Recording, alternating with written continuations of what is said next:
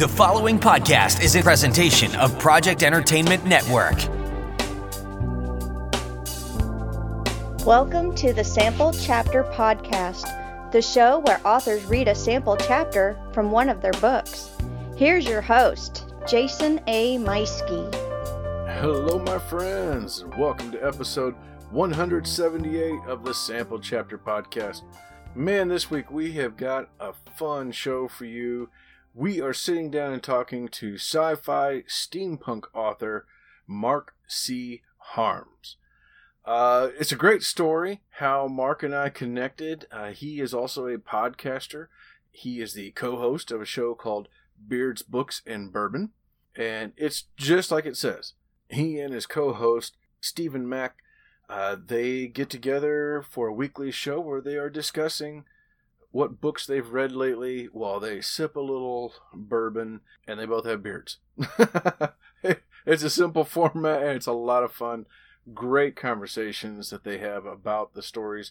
And we're going to be talking about that in this episode, how that came to be, how they came up with the idea for it, and so on.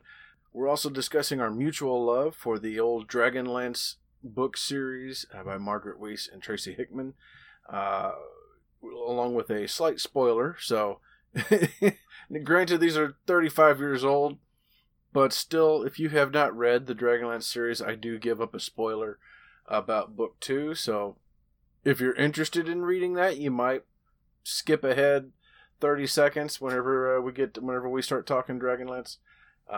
Maybe not when we start talking Dragonlance, but when I tell a story about Dragons of Winter Night, then skip ahead 30 seconds or so.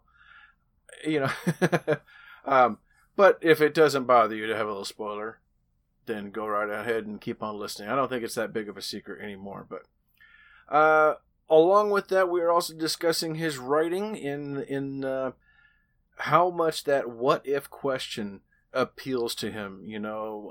Mark discusses reading something scientific and how much it appealed to him, and then the what if this happened with it, or what if it turned into this, and how much that has affected his writing over the years.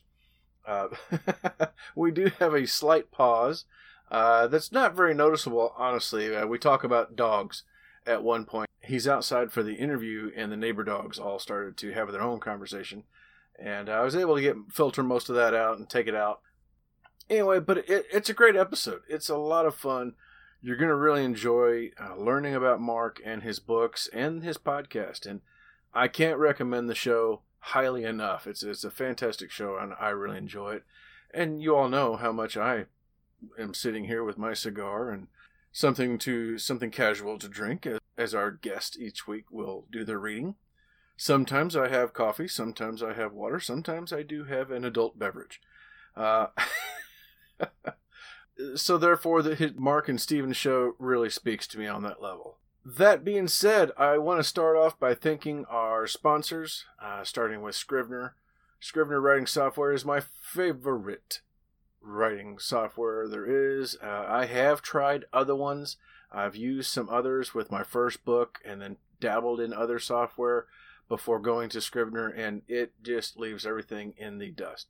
Scrivener 3 is available right now, so make sure you click that link in the show notes so you can go and find out more and listen to this advertisement to see how you can save 20%.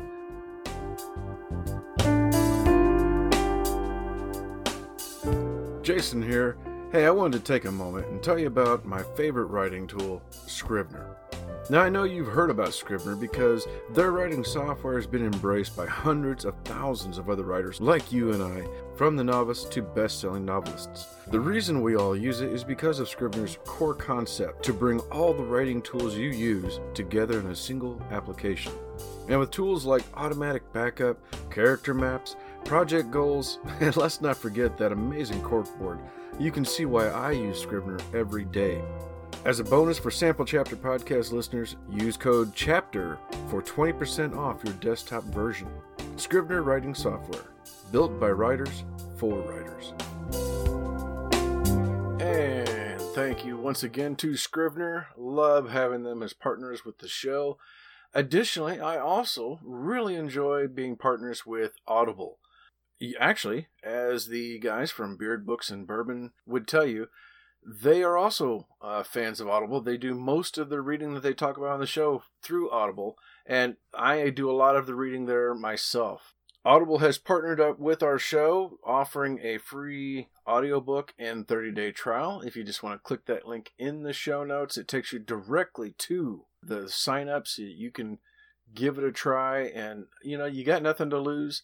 Hey, listen to this advertisement to hear everything you're going to get with that 30-day trial. Hello friends, Jason here, and I wanted to take a moment to tell you about a great offer from Audible. Like you, I'm very busy. I have a full-time job, a family, I'm a thriller author, and I do this weekly podcast. But I also love to read. That's where Audible is a lifesaver for me. Whether I'm mowing the yard, working out, driving back and forth to work, or doing some other menial task, I can still listen to an incredible book through Audible. And now you can get a free 30-day trial by going to audibletrial.com/samplechapter. By doing that, you'll not only have that 30-day trial, you'll also gain access to guided wellness programs, theatrical performances, A-list comedy, exclusive Audible originals, and even podcasts like the Sample Chapter Podcast. Last year is the first time I ever achieved my own personal reading goals, and it was because of some wonderful titles I listened to on Audible. Some of those titles were Ready Player 2 by Ernest Cline, narrated by Will Wheaton, the Awaken Online series from Travis Bagwell, narrated by David Stiefel, Patient Zero by Jonathan Mayberry, narrated by the incredible Ray Porter. And I'd be remiss if I didn't mention previous guest Scott Meyer with his Magic 2.0 series, narrated by Luke Daniels. It's a lot of fun and definitely worth your time. Hey, full disclosure, by signing up at audibletrial.com/samplechapter, the show does get a little monetization, which goes directly towards any production needs with the show. So you're also helping us out here by signing up. So what are you waiting for? Head on over now to audibletrial.com/samplechapter and start your free 30-day trial today.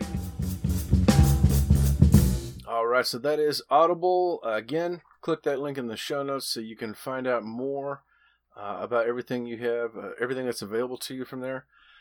Getting over to our friends in podcast land, aside from Beards, Books, and Bourbon, which, they're not a part of our networks, either one of them that I'm with, but I do like the show, so click that link in the show notes for their show. But as far as the podcast networks I'm a part of, I want to start off thanking Pop Goes the Culture Network, home to about a dozen shows, all of them pop culture related. So you have the flagship show, Pop Goes the Culture Podcast. You have the Backlot by Alamo Drafthouse, which is really, really cool. And I'm so happy that the movies are back. I think I might go to the movies this coming weekend. There's also Fellowship of the Geeks, The Two Dads Review, Multiverse Tonight, and a few others. So click that link in the show notes to find out more about the shows that are over there at Pop Goes the Culture Network. I also want to thank another podcast network that I'm a part of a little over a year now, the Project Entertainment Network, home to about 35 different shows like Necrocasticon, the Bizong Weird Fiction Podcast. There's the Armcast Dead Sexy Podcast, which I've been a part of once. I was on there. Why not? I mean, it's dead sexy. I could maybe pass for that. We'll see. I'll leave that up to you to decide. There's Vicious Whispers. There's the Unsupervised, Cosmic Shenanigans. The list goes on and on and on. Like I said, there's about 35 shows in there. Something for everyone. Hey, check out this advertisement of one of those shows. What evil lurks in the heart of Don Mondo? Only Chucky the Buddha, the enforcer of the Mondo Mafia, knows. Join them each week on the Mondo Method podcast as Chuck tries to get Don Mondo to reveal what is best in life and where he hid the bodies. Oh, they also talk about writing and being professional authors. The Mondo Method podcast with Armand Rosamilia and Chuck Buddha. Weekly, wherever you find your podcasts. All right, so that is our podcast friends and sponsors. You can also find all of them on social media, just like us, the Sample Chapter Podcast. We are on Facebook, Twitter, and Instagram. You just look us up as Sample Chapter Podcast, and you can follow us there. If you want to reach out to us, you can do so by email at samplechapterpodcast@gmail.com. And I want to let everybody know that if you have been sending emails, I'm really struggling right now trying to catch up. I don't know, a Jokester or a computer or something like that recently put our email into a system, and I've had hundreds of junk emails and sign-ups in the last couple weeks. So finding actual emails have been a chore. But I'm getting that sorted out. I'm finally getting all those cleared out of there. So hopefully over the coming weeks, I'll be able to start responding a little bit more and getting in touch with you. So again, that's samplechapterpodcast@gmail.com if you want to reach out to me, or if you have and you have not heard back from me yet, reach out to me again. If you want to leave me a voicemail, you can call 1-660-851-1146. And of course, if I like that voicemail, I'm going to play it on the show. I actually got one the other day, and I could play it for you, but it simply goes as simple as, this is what I got. I don't know if that was Beavis or Butthead, but it was funny anyway, and I just, rather than pull it over and play it for you, that's what I got. But yeah, if you have something actually to say, then call that number. Once again, it's 660-851-1146. And just leave me a voicemail. I'll play that on the next episode. One more notice for you coming up this week. TeePublic, the Sample Chapter Podcast TeePublic store, is having a sale starting Thursday, May 27th through the 31st. T-shirts will be $13. Coffee mugs will be $11. Tank tops starting at $13, going up to as much as little as $20. And tote bags as high as $17 down to as low as $14. I have a few shirts in both the show and on my books on there. I have a few of those shirts. I've got a mug and a few other things that I've already picked up. So if you want to pick something up and save a little money while you're at it, click the link in the show notes and I'll have it there. Hey, without further ado, let's get on over to our guest, Mark C. Harms, and hear about his book, Wings of Silver and Blood.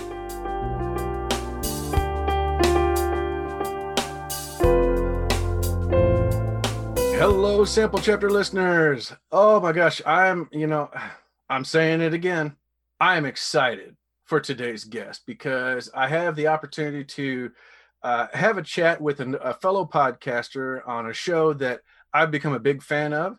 And what do you know? He's also got a few books under his belt with some more on the way. So, of course, I had to reach out to him. Today's guest is Mark C. Harms. Mark was born and raised in Illinois, where he's basically allergic to the entire state. He traveled all around the world, but like a New York crime family, the state keeps pulling him back in. He loves reading stories, telling stories, writing stories, and talking about these stories. He shares that love of storytelling with his wife and children. In addition to writing sci-fi and fantasy, Mark is also the co-host of the Beards, Books, and Bourbon podcast with Dr. Stephen Mack, the show I just mentioned a moment ago. That's the name of it, and it is outstanding. Spoiler alerts, they're going to talk about books on there and tell everything, but it is so much fun, and I'm really enjoying it. Welcome to the show, Mark C. Harms. Thank you. Thank you very much. I'm glad I could be here. This is going to be a lot of fun. I'm very excited.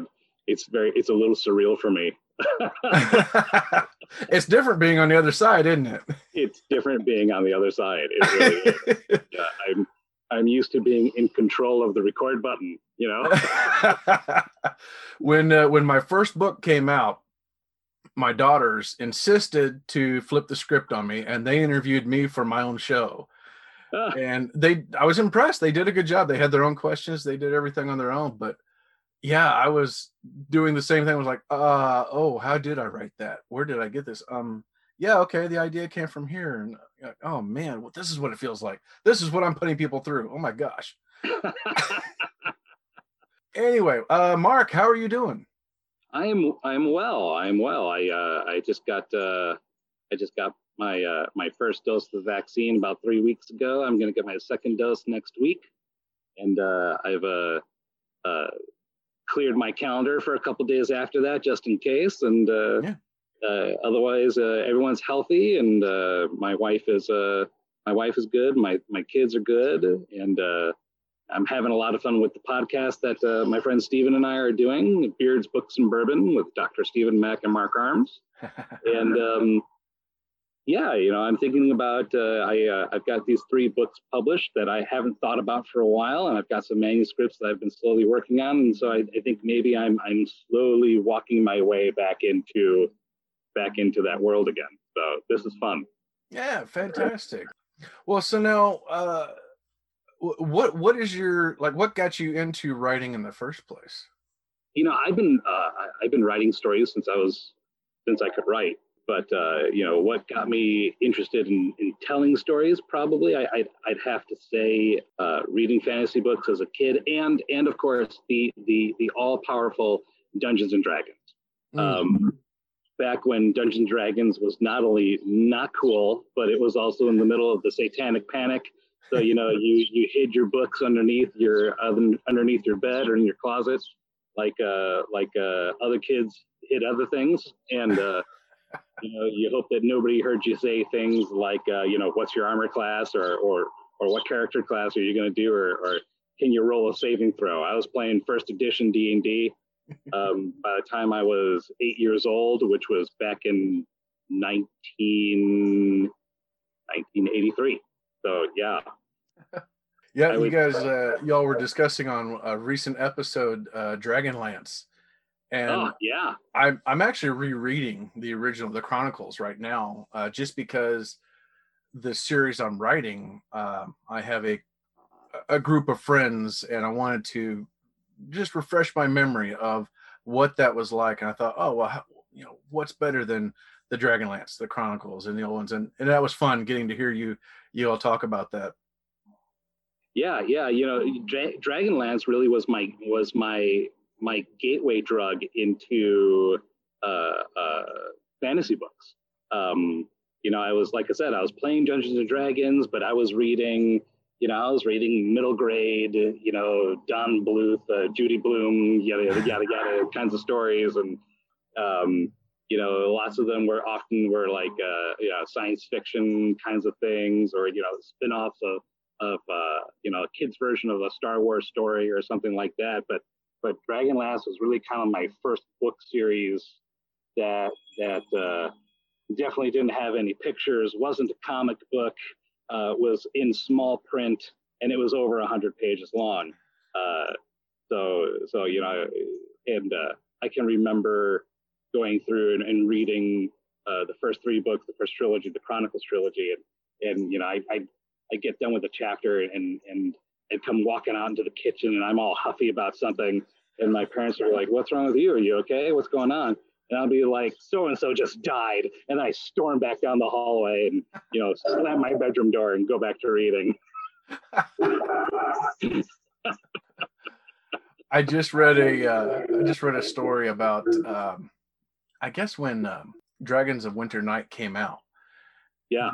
The book, what was it? The book was coming out one day, and the day before they had a special giveaway of it at a convention, and it was like a 2-day convention. So they did a special giveaway on day 1, and then day 2 was the book was actually going to be available. Wow. Well, they said, I forget who it was, if it was Tracy Hickman or Margaret Weis.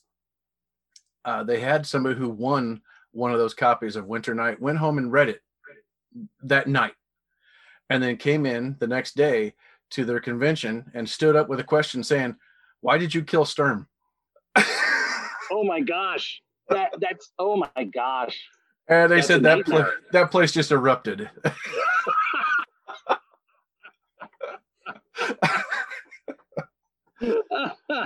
Oh man. And anybody out there listening, I'm sorry if that was a spoiler. This is what is this, 35-year-old like series now? Spoiler. Yeah. So yeah, if you didn't know that, sorry. But whoops, sorry about that. Oh. But that was great. So I had been coming up with stories on the fly for decades, honestly, and telling stories to people, and a few times people have said things like, "Wow, you're a really good storyteller. You should write this stuff down." Blah blah blah blah blah. And then one day I had read an article in a magazine. I think it was Time, maybe, and it was about Ray Kurzweil, the guy who invented Dragon language software. Okay. And he's done all kinds of things. He's the guy's genius, right? And he's got something like the most technological patents in the United States or something like that. He's got he was a creative executive director for Google for a period of time. I don't know if he still is or not. But his, one of his claims to fame is that he's not just good at inventing new things in the software realm, but he's also really good at timing it to market and bringing it to market at just the time where everybody's hungry for it. He seems to have had incredible foresight or luck in how to make that happen. And back in, I think it was 2010, maybe, he was experimenting with nanotechnology. And they had gotten as far as, I think, animal testing in mice or rats or something like that. And the idea was basically that you can inject nanites into somebody's like bloodstream. And for instance, if they had diabetes, you program the nanites. So what they do is they just start collecting sugar, and they start filtering it out of your blood. And eventually you eliminate the nanites and all the built up sugar through your urine. And if that technology could be cheap enough, then you could effectively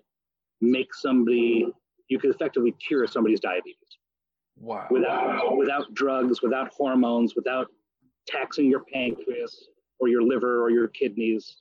It would be this non-chemical process of tiny machines collecting the bad things out of your body and eliminating them. And I thought that was a really interesting idea. And of course, being the person that I am, I immediately went, and what would be the most terrible ways that could go wrong?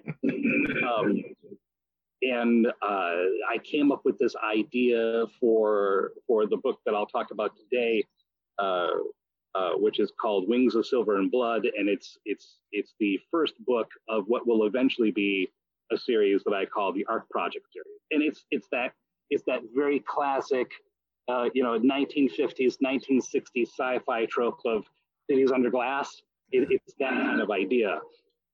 And to spin off of that, the idea for the outline was, what if you have this major catastrophic event that takes place, and so you have the cities under glass scenario, and so essentially you have humanity in a bunch of petri dishes. If you fast forward the clock 1,000 years and you come back and you crack open the petri dishes, what do you find inside? Does it resemble humanity who walked in the door at the beginning? And then with each one of these different petri dishes, you have a different set of circumstances, you have different geological resources, you have different food resources, you have different cultural sources and biases, and there's been lots of books over the years about isolated finite cultures and how they twist. And so my premise was, what happens if you trap these people under glass, give them a phenomenal amount of technology through the auspices of nanotech, and then fast forward 1,000 years, what comes out when you crack open the glass? Oh my goodness.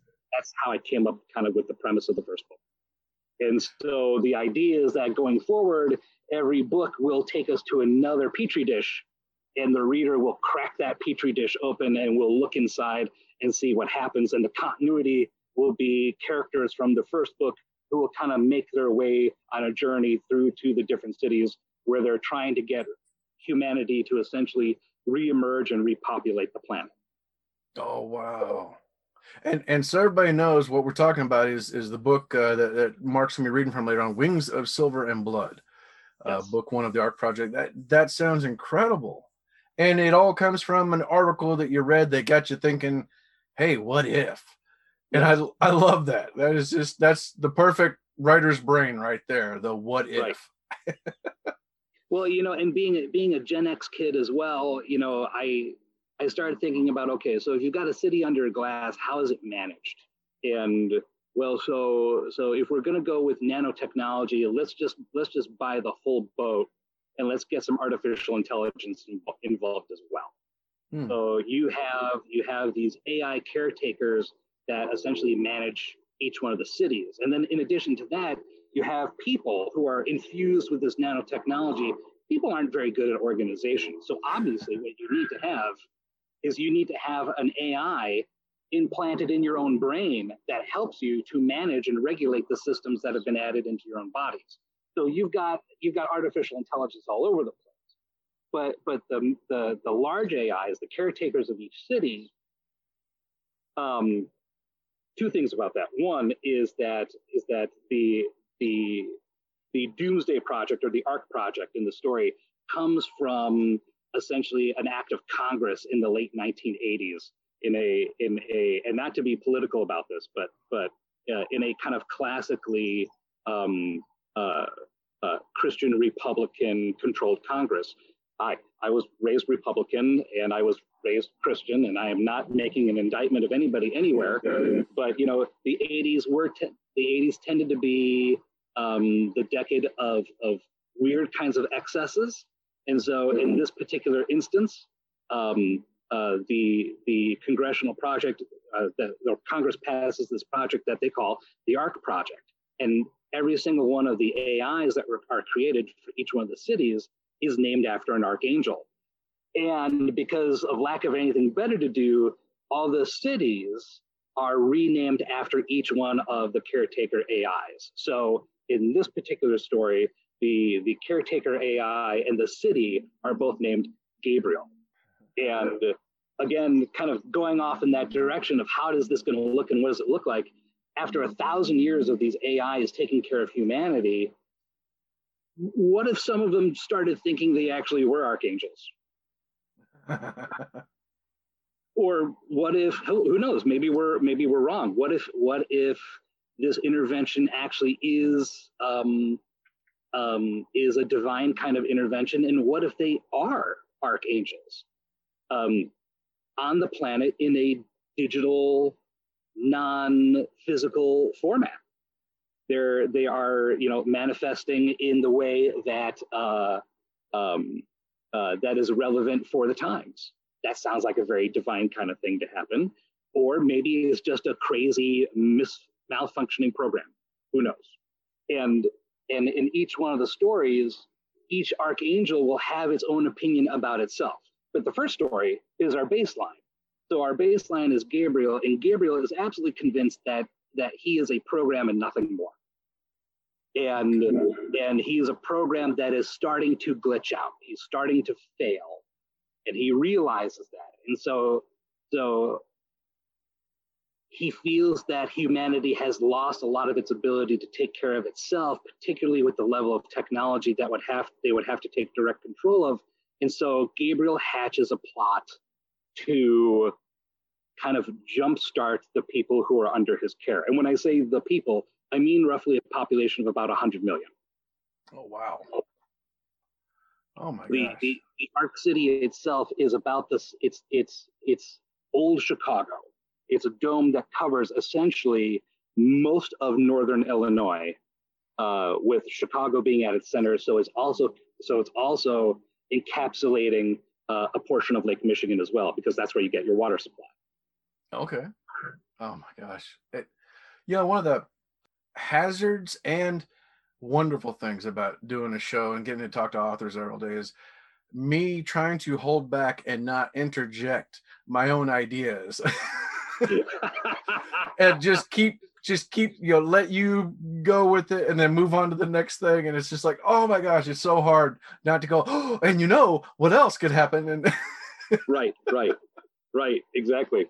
Well, and so because there's a little bit of the Greek tragedy here as well. You've got a lot of Deus ex machina happening. It's Gabriel who is setting this plot in motion. He's moving the pieces around on the board, essentially trying to defeat himself before he falls apart.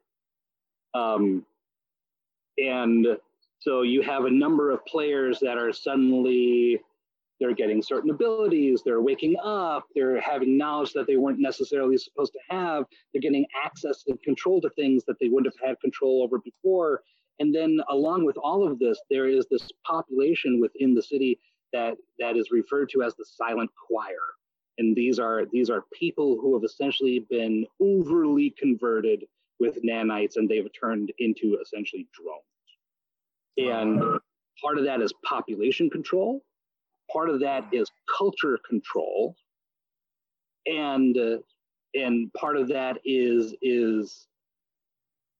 the old adage of when you don't have the parts to fix something, you find what's available.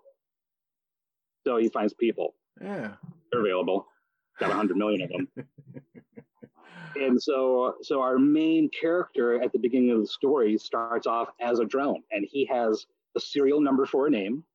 And as time goes on, he's suddenly woken up out of nowhere. He doesn't understand what's happening, and suddenly he realizes that he's had his life stolen from him, and he's been overly converted, and he could do things that he couldn't do before. And so the language that I use as I'm writing this in this very first time is a little bit of a word salad, and it's a little bit technical in nature because the way that I'm trying to drive the story is, or get a feel for the story, is that right now, at least in this book, it's very, very digital. There's a lot of emotions removed. There's a lot of high attention to detail.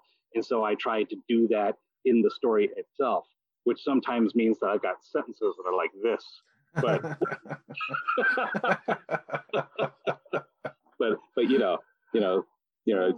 hey, it's like Julius Caesar. Is he ever going to put a period in there? I think in all of the Gallic Wars, there's like 3 periods and 17,000 commas, something like that. But so that's kind of the direction that I was going with that. Oh wow. Oh my gosh. And along with this, you've got so that's book 1, and then you've got these other 2 that are they're a part of it, or they're prequels. I've got one more that's part of it. I've got another book that's out there on Amazon. That's my first foray into steampunk. That's called the Digression Device, and that's actually the first in a series that I've been outlining. So the Digression Device is the first one. I finished the second one. I'm not done editing it, and that's called Tesla's Heart. And the third one is called The Aperture, and that's more steampunk / Lovecraftian horror. And I start off more sci-fi, and as I go through with that series with the outline, I'm moving more into the mystical and fantasy as we roll along. And I do that very deliberately because it's the backdrop is a fantasy setting world that is the highlight of it, or the central theme of it is the ideological war between Thomas Edison and Nikola Tesla.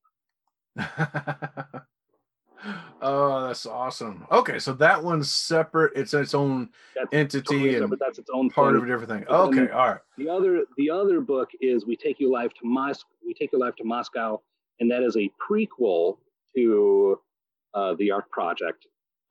Because in the Ark Project, what sets the stage is that what ended the world was nanotechnology went out of control, and this nanotech smart virus called the Harbinger Plague. Somebody released it, and it was essentially a swarm of nanotechnology of nanites, where it has a very simple preset program to it. If it's not human, leave it alone. If it's human, kill it. Oh. And so the Ark Project is set from the backdrop that, again, it's a post-apocalyptic kind of thing. The majority of humanity has essentially been turned to dust. And you have these, at least as far as we know, these 7 cities that in the old United States that are still left over, because they used the technology of the day to save themselves in a last-ditch effort.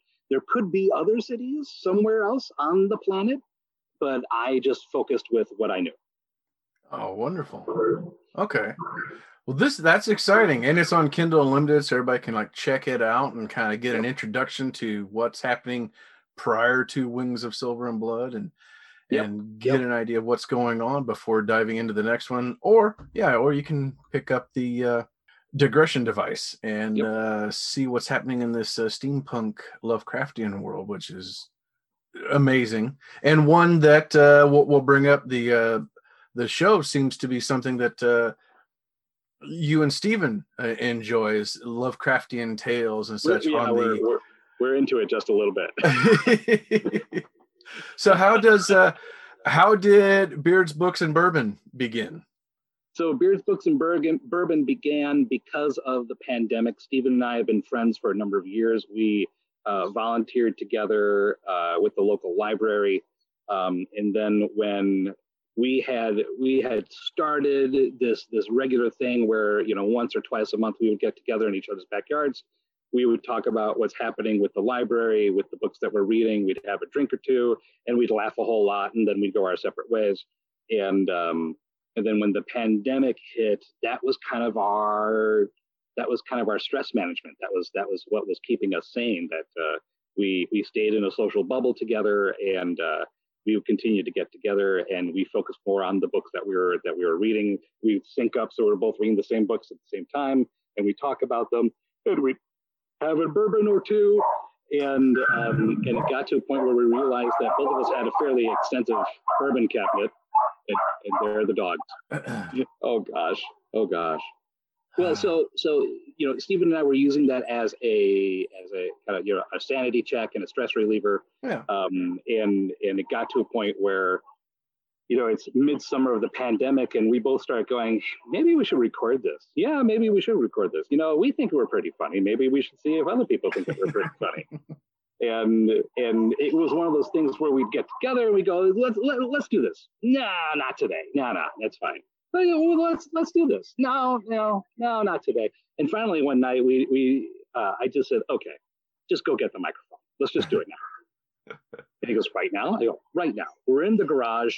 Everything's covered. No problem. We'll see what the sound is like. If it's terrible, it's terrible. If it's not, then we'll post it up. Let's just do it. And that's the first episode. And the premise behind everybody is you and Steven sitting in the garage lately with the beginning of it was with a fire pit to keep you warm because it's cold there. Yep. And drinking some bourbon and discussing books, what you've read recently. It's very simple and very casual and very entertaining. Yeah, thank you very much. I appreciate that. Our format, we've got a fairly simple format. I spend about 30 seconds to a minute at the very beginning of the show making a fool out of myself and trying to do a fake celebrity impersonation. And then at some point, one of the listeners of the show said, what those guys need? They need theme music. And so they got out their guitar and they recorded some guitar riffs and they sent that to us. And so that's how we got our theme music. Oh, nice. And then I've got a buddy who is an artist, and I asked him if he could do a picture of Steven and I for a logo, and he did that and gave us a great rate. And but then so we've got the celebrity impersonation, we've got the intro, and then we come in and we introduce the book, we introduce the bourbon, we spend about 20 minutes talking about the book, we pause, spend about 10 minutes talking about the bourbon, then we go back to talking about the book, then we have final thoughts on both, and there's usually he and I making fun of each other along the way, and then it's over. And it's funny because there's books I've read before, books that I'm aware of, and yet I've added so many of them to my to be read file. For instance, like, oh gosh, let me see if I can find it here. Well, I've also added some bourbon to my list as well. There you go. The Fistful of Bourbon sounded really interesting. It was good. Fistful of Bourbon was good. But there was what was the one? It was shortly. Oh, The Hunger. That was really interesting.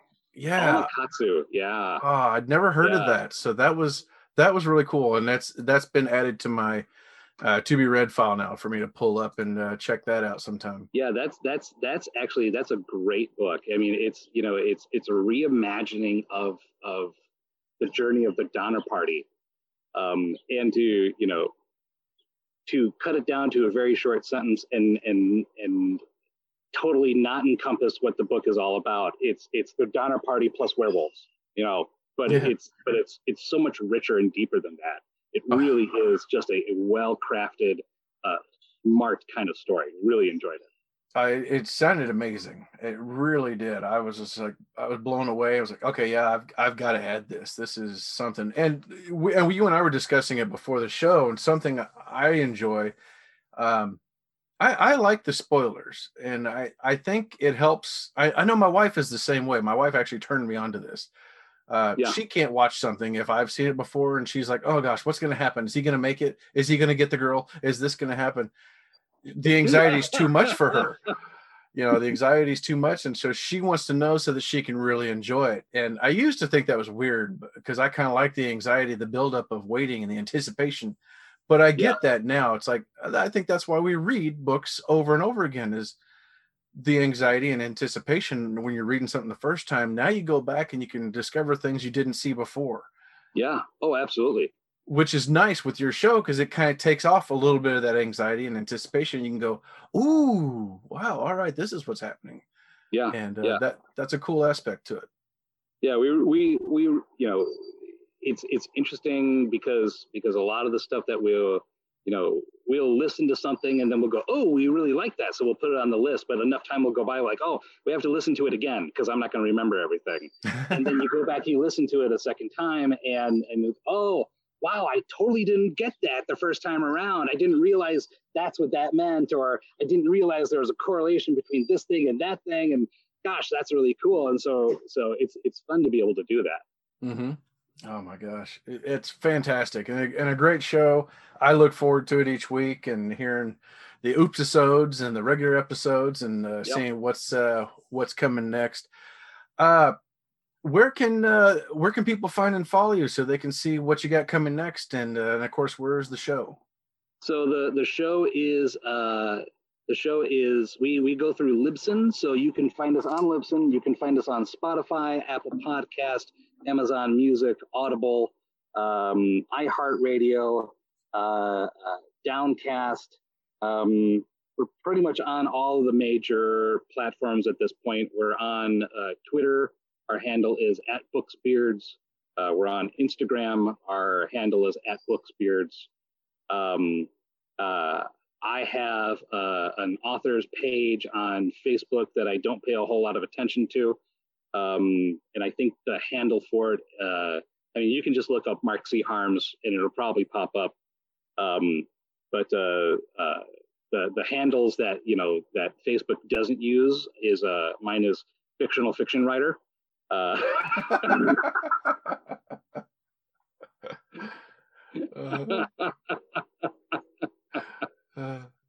got a WordPress website that apparently I've neglected and I haven't looked at for 3 years, so don't look at that.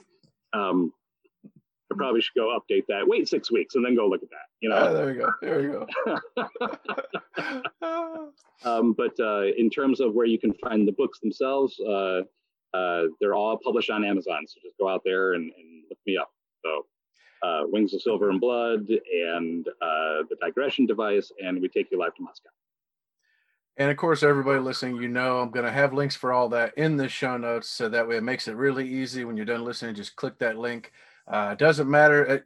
Their show's on Libsyn. I'm on Libsyn. So it's going to be really easy to link everything and cool. Just click it right over. Same thing. We're everywhere. So, and you guys are getting added to YouTube. So that's a really cool thing as well. Yep. We're working on YouTube, figuring out how we're going to do that. And so that's in the works. In the works means that Stephen and I go, what equipment do we need to get again? Oh yeah, yeah, right. So are we just going to do a montage of this? Or are we going to take photos and do a montage and put that over the podcast recording? Or are we actually going to video record you and I drinking bourbon for all the internet to see? I don't know about that. We'll see. Yeah, that could be.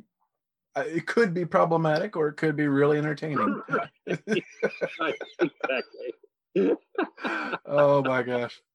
Well, like I said, I'm going to have links for all that in the show notes. And this has been a real treat for me. I was really looking forward to it. I was very excited when I found out that that you're an author. And I think I heard Steven saying that that's something he wants to work on one days. So yes, yeah. Steven's an aspiring author. He's at that stage where he's got a journal full of daily entries and poetry and stories and things like that. And he just isn't sharing it with anybody yet. He hasn't got to that point where he's ready to crack it open and let the world see it. But there you go.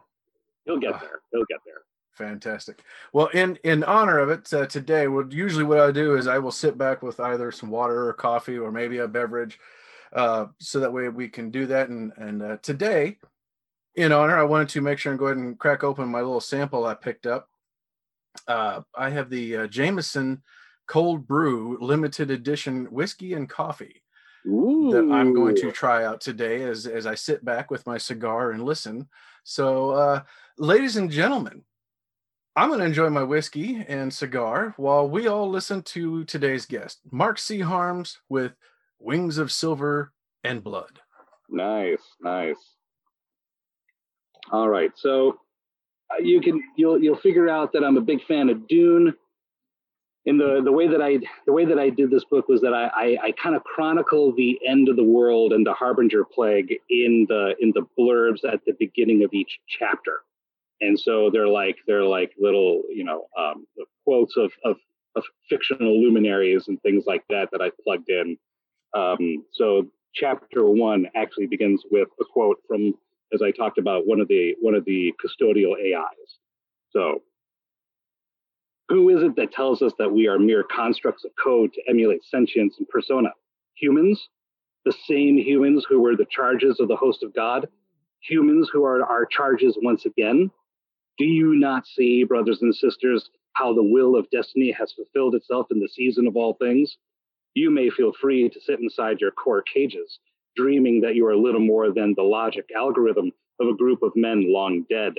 I know who I am, what I am. I will take up the banner that I once held. I will continue the great work and create a new Eden in which we will bring humanity to something greater than what they were before they attempted to destroy themselves. Those of you who wish to wallow, feel free to do so in Nod. Lucifer, AI custodial program for City 2 of the ARC project. The city of Gabriel was a super metropolis enclosed by a sealed, selectively permeable smart filter dome. A massive thing. It was one of the 7 largest structures upon the planet. Like the Great Wall of China, it would easily have been seen from orbit had anyone been left up there to observe it, other than the skeleton of a long-dead billionaire with his own private space platform. From the vantage point, one could see that the entire Arc City completely covered the area once known as the city of Chicago, all of its surrounding suburbs, and a significant portion of what was left of once the Great Lake Michigan. The dome of the city was there to protect the inhabitants from all threats outside of it. As the centuries had flowed by, some of those threats were now gone with the passage of time. Others had yet to be discovered. The material of the dome was semi-organic in nature, as was much of the city.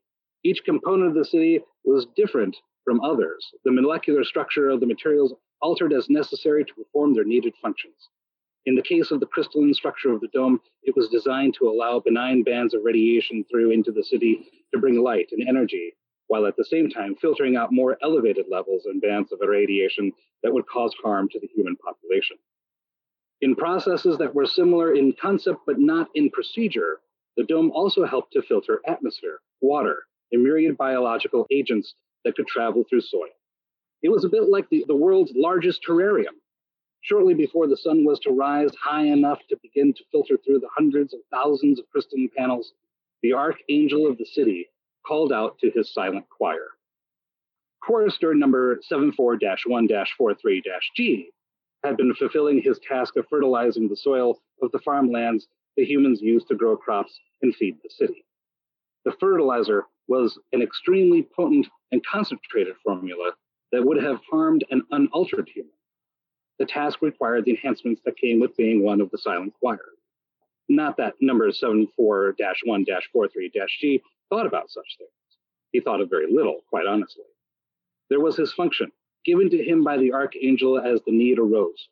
For that time, until the task was complete, 74-1-43-G essentially became that task, thinking of nothing else, focused upon that one singular purpose more than any other human mind had ever been focused before the establishment of the silent choir. When the task was complete, knowledge and memory of the work would be deleted from the local memory core as to allow room for new knowledge and skills when the time came to be given new purpose. As the sun began to glint off the chorister's silvery skin beneath his cloak, he received the recall song from his archangel. Immediately, 74 ceased what he was doing, taking long strides to move back to the containment unit where the harsh fertilizer was kept in storage. Putting his equipment away, 74 then turned his full attention once more to the song of his archangel. Yes, he was coming. Yes, he was tired. Yes, he was ready to be taken into the arms of Gabriel to sleep, to forget, to exist only in the song. Knowing he had fulfilled all of his functions and duties as prescribed by the Lord Gabriel, or at least knowing until the song of the archangel purged him of such unnecessary thoughts, was all the drone needed to feel utterly fulfilled. In the middle of the field where he worked, a tube somewhat larger than man-sized rose up out of the ground, carrying with it a patch of the soil on top, a bit like a jaunty green cap. There was a door within the steely-looking cylinder. Throughout the field, other choristers, just like 74, were quickly making their way back to the passage from which they had emerged after the city had gone to sleep. They would return to the arms of the archangel. They would all sleep and dream of nothing, together and as one. As he moved forward and took up his position in line, 74 looked at the faces partially hidden beneath the hoods of the choristers who had been given the same function as him. All of them bore the marks of the silent choir. Their skin was of a silvery color with lines of faintly bioluminescent code tattooed into their flesh over their arms, legs, and faces. It seemed that each of them was very nearly covered in the code language that illustrated who and what they were. It was not just a tracing of code lines, mathematics, and algorithms. Within these lines were artistic renderings of the symbols that resonated the most with the people whom each of the choristers once had been. Faces of family, symbols of love, of courage, or even of despair and isolation were all there for one to see if one were to know these beings even existed. These tattoos were not even true tattoo markings in the classic sense of the word, because there was very little about them that was permanent other than the fact that they existed. With each day, the lines, the images, and the symbols would all grow fluid.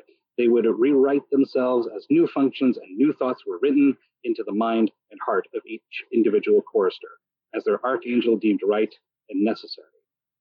These body sigils told the story of who they were from moment to moment and day to day.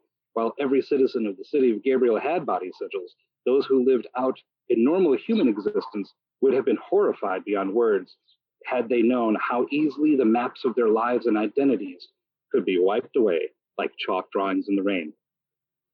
The drones marched, all hearing the call to come home and nothing else, single file and utterly silent. All of them went down the spiral stairs hidden by the middle cylinder, down into the depths that existed beneath the city. Before long, each of them moved into a vast hall lit only by small, flashing indicators within human-sized cells. There were thousands of them, perhaps hundreds of thousands if anyone had ever decided to explore all the carved-out and supposedly abandoned undercity. Some of those cells glowed blue, some yellow, some green. A small few, glowed red. The choristers within the red cells had finally expired, gone to their final rest, and leaving behind their bodies to be recycled back into the system. The group that included numbers 74-1-43-G dispersed as it moved into the hall. A moment before, they had been a singular collective group with a single purpose. They had existed almost completely as one mind, working in a near unison concert to achieve the objective of preparing the soil. Now, in the next moment, they were each singular entities. Despite the all-consuming control the archangel held over its silent choir, each individual was still, at least partially, human. Each heard the call to home and sleep, but not all reacted in the same way. Some walked with purpose all the way to their individual cell. Some became more frenetic as they came closer to their destination, starting to fidget, to walk faster, to even jog or skip that last few steps. Of those who had to take a route up the many flights of stairs back to where their cell resided within this hive hall, Many of them could be seen running up the steps or taking them two at a time. There were even some who would break into an all-out sprint to heed the call of their archangel and make it to the cell to initiate communion. While 74's heart rate increased by 50% when he entered the hive hall, his pace remained steady as he approached the cell. Halfway through the hall, he turned left to another spiral staircase. Walking the stairs, 74 went up 2 flights and down another 15.4 meters to his cell. His designation number was lit faintly above the cell, which was more of a half-circle alcove carved into the rock and lined with tech. He did not enter right away. Instead, he disrobed, taking off his cloak first and hanging it from the hook next to where he would step inside. Next came his boots, and then his black bioresonant singlet, which was comprised primarily from nanotech that could interface and interact with his body, changing itself to suit his needs in as dynamic a fashion as how the drone himself could change to suit the needs of the city. As he prepared himself, number 74 glanced into the cell next to his. Even as he went through the litany of preparation, he noted that number 75-6-13-G was already ensconced, already in communion with the Archangel. Some part of 74 found this fact satisfactory, that his neighbor, this member of his grouping, was intact and well. Finally, 74 stepped into the cell. In the darkness of the closet-sized alcove, the markings upon his body began to glow brighter, flaring with life. The chorister stood with his bare feet positioned properly upon the silver plates, his hands taking hold of the silver handlebars on either side of him. Status lights came on. He tilted his head up, looking towards the ceiling or heaven with gleaming silver eyes that reflected the world back upon itself. Up until this moment, he had not made any discernible facial expression to denote emotion. Now, ever so slightly, he smiled, and those pure silver eyes closed. The Archangel touched number 74-1-43-G. The song overwhelmed the nearly smiling drone, and number 74-1-43-G disappeared into it. Inside the cell, all of the finely detailed markings upon the naked body of the chorister flared even brighter. They blurred, smeared over the flesh of the form they existed upon until the light covered everywhere. It glowed as a being of bioluminescent beauty for exactly 3.6 seconds. At 3.7, the glow winked out, leaving the body utterly blank and silent in the darkness.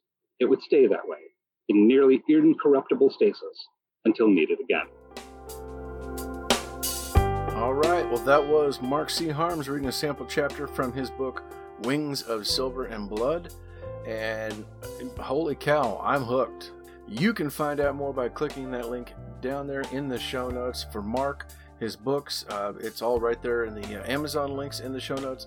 You can also get over to his podcast, the Beards, Books, and Bourbons podcast. My bourbon that I drank, by the way, the Jameson Cold Brew, I'm not that big of a fan, but that's okay. Hey, don't forget to also click the link in the show notes for our podcast friends and sponsors alike. And hit that subscribe button so you don't miss out next week when I'm back with Brandy M. Miller and Will-Nona Marie. And they are talking about their new book, Free Falling and Loving It. That's next week. We'll talk to you then. This has been a presentation of the Project Entertainment Network.